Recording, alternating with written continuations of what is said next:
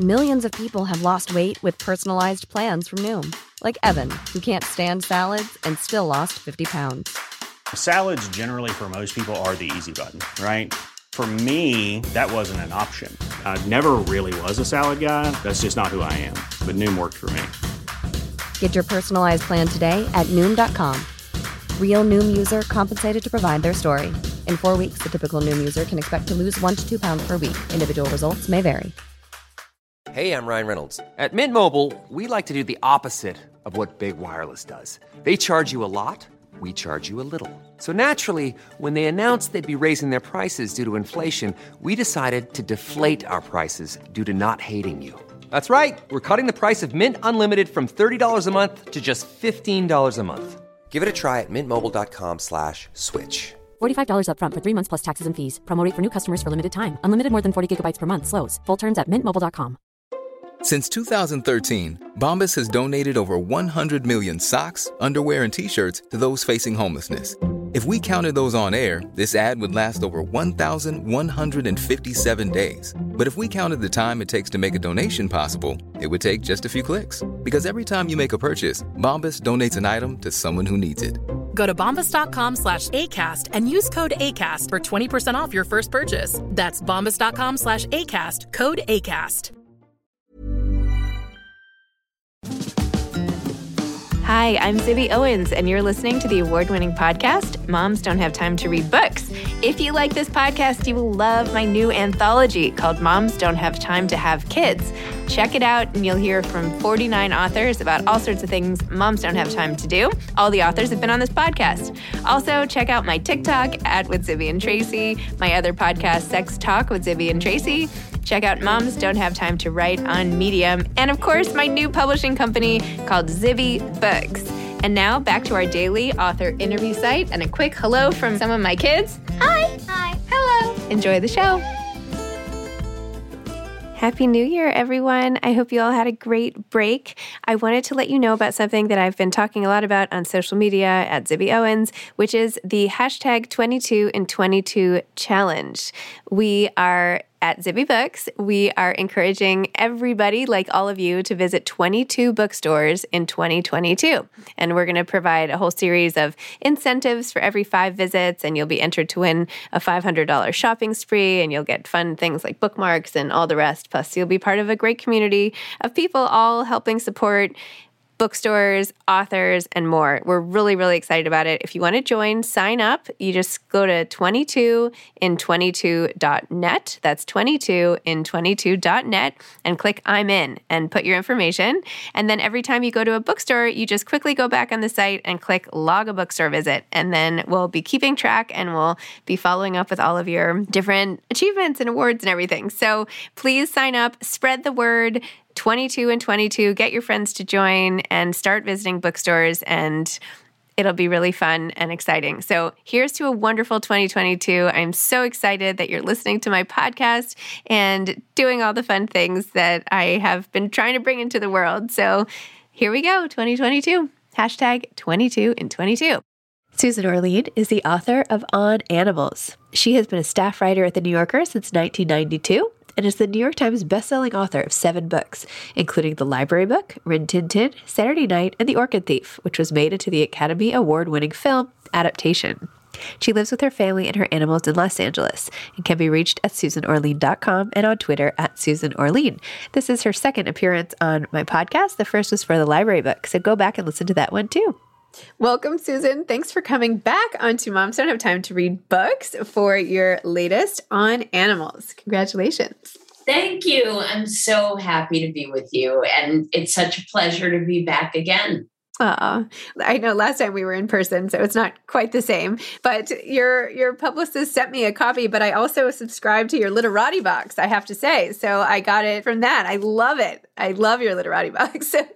Thank you. It's so much fun. And as you know, it's such a pleasure to turn the spotlight on different books. It's just a treat. Can you share like another one coming up?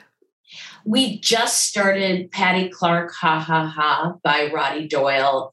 Amazing book. And it's a little older than some of titles I've been choosing, but luckily that doesn't matter. And I feel like anybody who missed it first time around, this is a great chance to introduce them to this, magnificent book.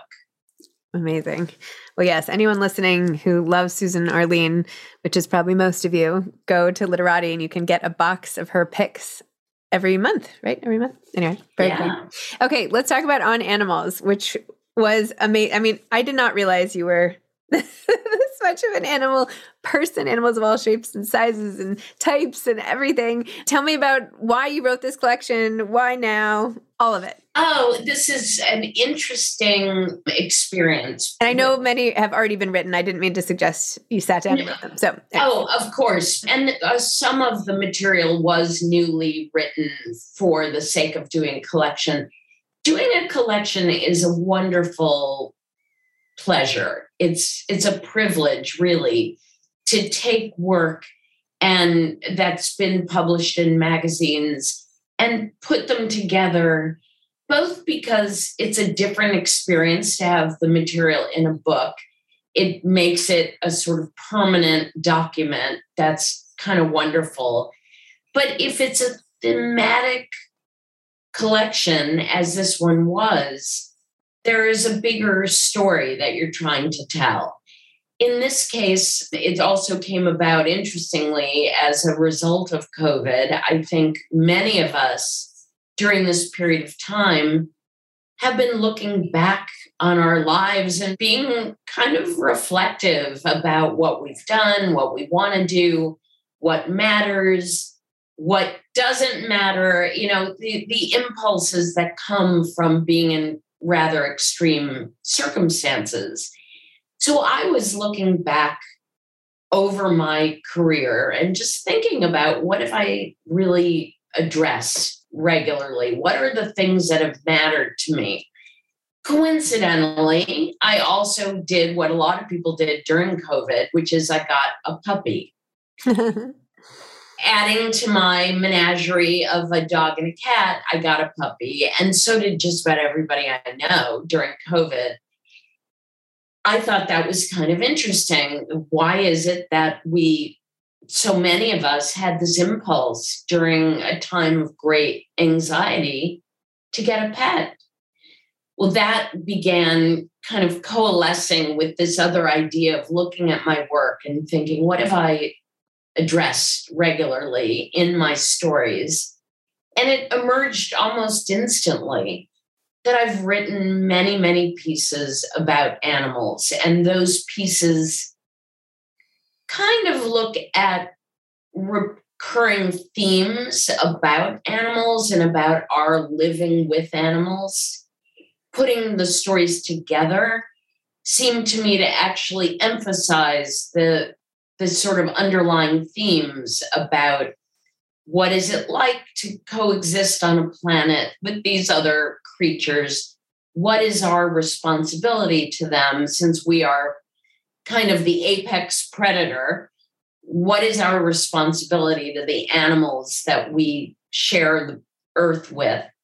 What is what are the questions that arise out of captivity? Do we do it right? Is it right to ever keep animals captive?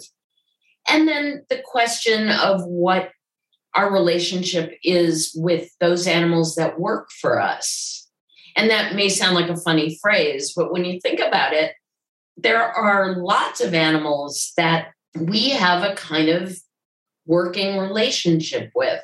Livestock, horses, donkeys, chickens, these animals that we don't keep as pets exactly, but that we have a relationship with.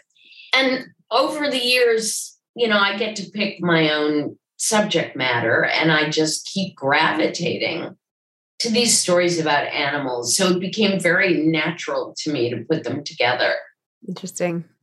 I feel like when I talked to Dani Shapiro a while ago, when about inheritance, she was saying, when she looks back, so much of her work is about this like search for a identity and father and whatever, and it all made sense later.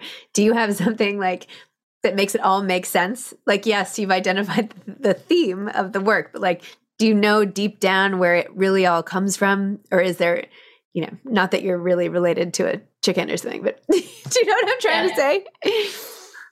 Yes, absolutely. I think that the themes that I really return to regularly are about how we strive to have some sense of what our place is in the world. And, from The Orchid Thief on, a lot of the things I've written about have been about what is it that we do to make ourselves feel like we have a sense of where we fit into the chaos of existence, whether it's collecting every orchid species known to man, whether it's with the library book about preserving stories. There's something that we need in our lives to make us feel that they make sense. And what is it that we choose for that purpose? So interesting. Wow. I mean, I had never personally thought about my relationship with animals this much, but when you shine a light on any area, right? I feel like when you start evaluating your own interests, like from the outside, it gets even more interesting. I feel like that's what you're doing, Yeah, I mean, I wrote the opening and closing essays in the book are personal. They're first person about my long history with animals, and then about my life on our farm in the Hudson Valley when I had more animals than I've ever had in my life.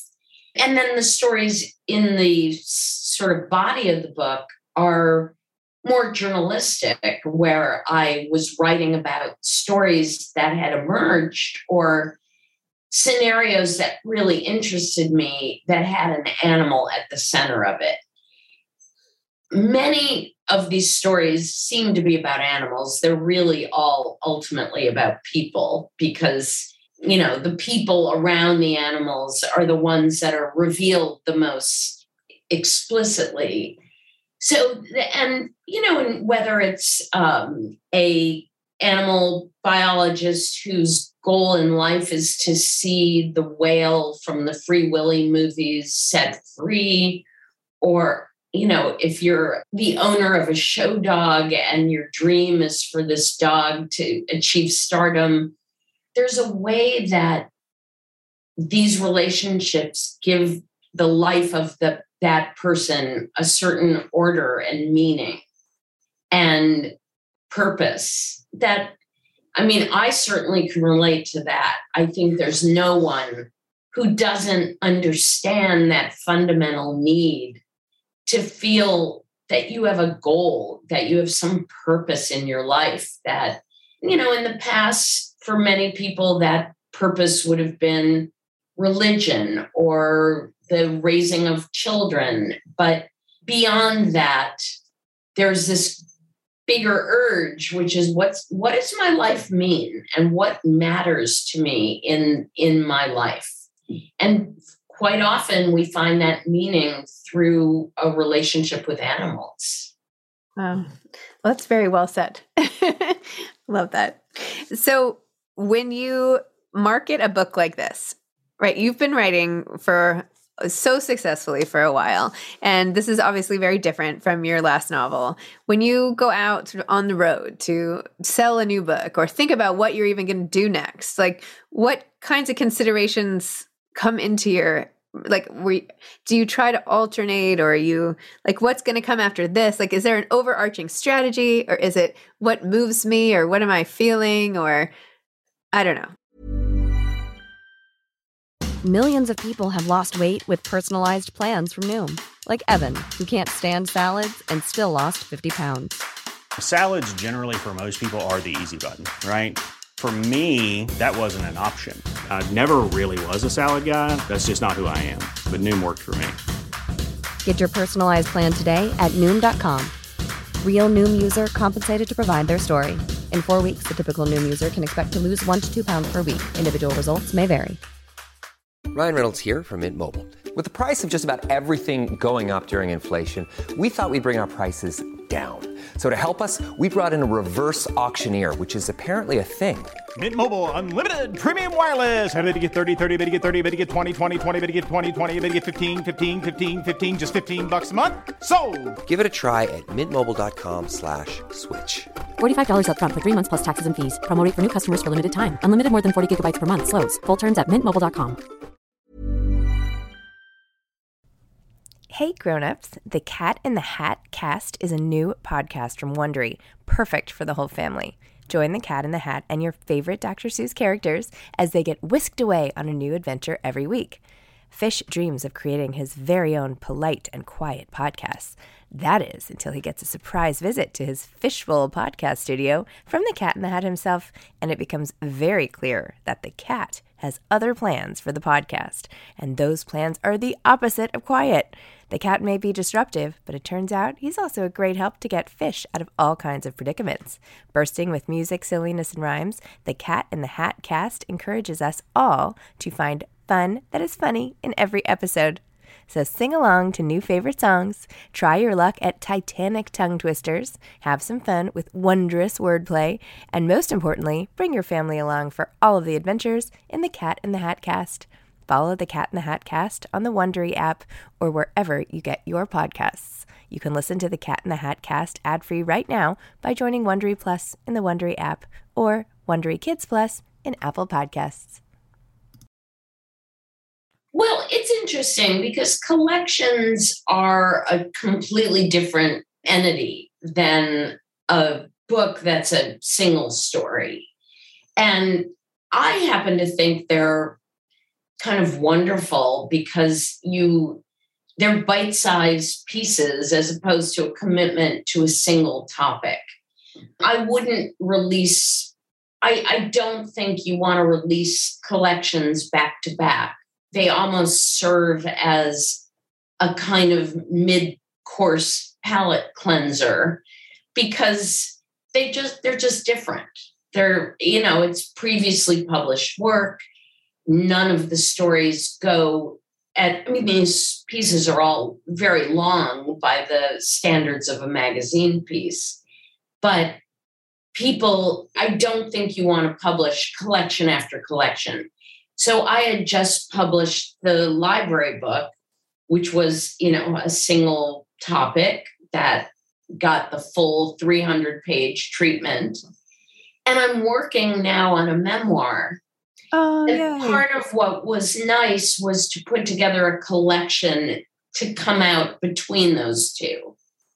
And, it's almost, it's like a teaser. A little bit. Yeah. Collections are a lot more work than they would appear. It's funny because you think, oh, easy. You just take all your clips and put them together between covers and there you have your book. But it's not like that. It really is a lot of work and a lot of thought that goes into putting them together. But it is nice particularly for me, because I really think of myself equally as a magazine writer and a book writer. So this represents that range that a magazine gives you. You can spend a certain amount of time on a story and then move on to the next one and the next one. So I love the way that a collection kind of informs you of that big range of subjects. But I think people overall really love a book that digs into one subject deeply. I think, people sit down with a book and want that deep dive into a single topic. So, putting out collection after collection, I don't think would be it would be hard to market that. If we just want to talk purely commercially, I think overall, single subject books just sell much more than collections. And tell me about the memoir. I'm so excited to hear you're writing one. Oh, thank you. Well, I have it's funny because I've made my entire professional life about writing about other people's lives. And I've always felt a little shy about writing about my own life and feeling like, oh, who cares about my life? I don't have such an extraordinary life. And yet, when I think about what I've done in my experiences, I really have had a very interesting life. I mean, not everybody gets to do what I get to do. And so this has been a process of persuading myself to not undervalue the stories that I have to tell. I mean, even telling people the backstory of the pieces that I've written, I realize is quite interesting. And it's not like the life that everybody leads. Or, I'm so often asked about the backstory behind The Orchid Thief and the resulting film adaptation. And it's a very funny story. It's a very interesting journey to have been on. And I think having grown up in an era of memoirs, I have a little bit of a resistance feeling like, well, not everybody's life is that interesting. And not every memoir really needs to be written.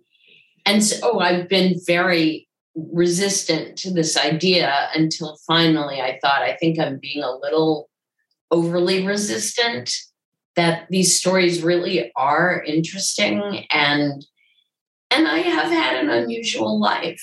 Oh, I'm very excited to read it. I love memoir, and I know the little snippets that you revealed about your mom and everything in the library book. I don't know. I can't wait to dig in. Do you have a title yet? That's been the tricky thing. We've been calling it provisionally True Story, but I'm not sure if we'll end up with that title. And to be honest with you, every book I've ever written had the title change between the time that we conceived of it and the time it's been published. And in this case, it's useful to have a provisional title, but I would be surprised if we stayed with that. There's nothing wrong with it, but I don't love it. I think it's cute, but I have a memoir coming out in July. I'm like super excited about it, a little bit nervous. Yeah, I'm really excited. But I changed the title like a million times, a million. Now it's called Bookends, a memoir of love, loss, and literature. So I'm very excited about where we ended up, but it was called The Book Messenger, and it was called Booked, and it was called, I don't even know. I just couldn't be happy with it until now I'm finally happy with it. Oh, I love that. Thank you. Titling a memoir is tricky because part of my problem with the title True Story is I feel like there probably have been a million books called True Story, or it sounds like there have been a million books. It doesn't feel distinctive. And it's hard. The range of possible titles for a memoir feels fairly constrained. So a lot of them sound a little bit alike. Mm-hmm. And I do think book titles matter. I really do. I think book titles matter, book jackets matter, and you want to get it right. Yes, very true. There was just a really interesting article about that, I think in LitHub, about the importance of book covers. And anyway, obviously they are very important, but I think, the nature of the creation of a book, it's interesting because you write the book and you do as good a job as you can possibly do. And then there's the entire physical presentation of the book. Yes. That is what readers interact with first. They interact first with the cover, with the title, with the feel of the dust jacket. And when you write a book, you sometimes forget how important that is and how that makes a difference between whether someone may pick up a book or not, or remember it or not. And I've been very lucky. I feel like I've had fantastic packages for all of my books, and I'm very involved in it and feel also like the the designers have been fantastic. Writing, coming up with a title is a really tricky thing. And being good at writing a 3,000-word piece doesn't necessarily mean you're good at coming up with a book title.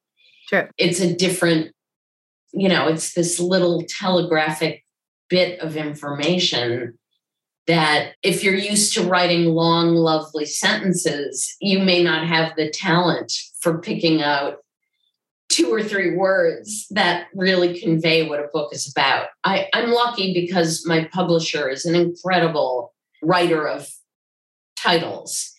When I wrote The Orchid Thief, I had a different title for the book that I was bound and determined to use because I thought it was amazing. The title that I had that I thought was amazing was The Millionaire's Hothouse. And I was convinced that this was the best title ever.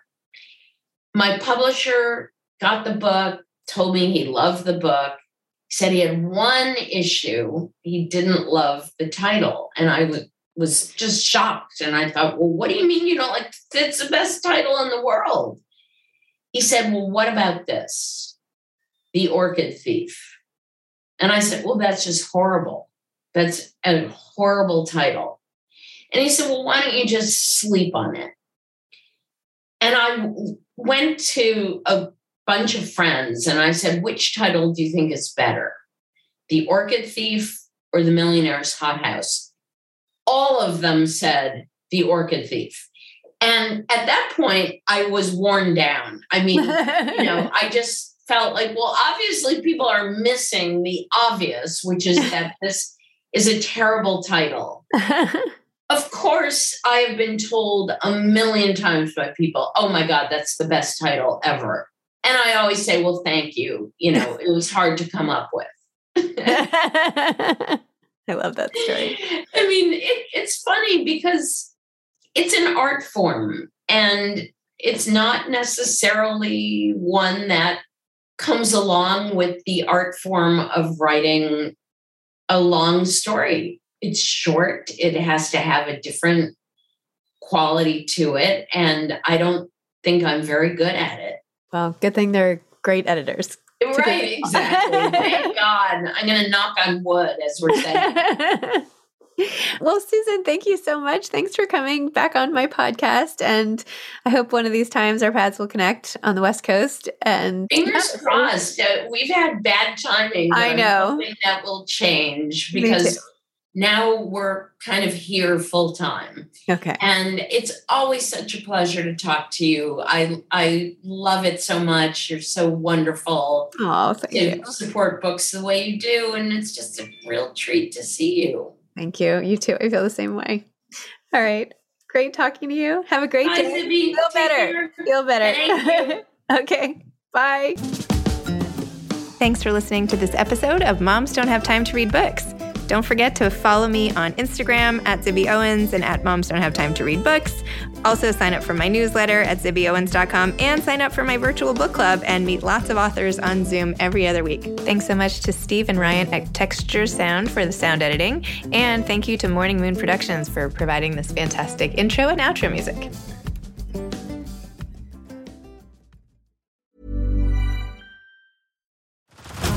Head over to Hulu this March, where our new shows and movies will keep you streaming all month long.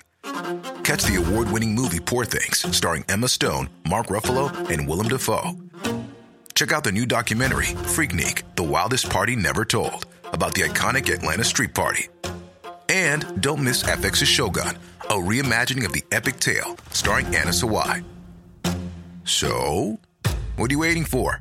Go stream something new on Hulu.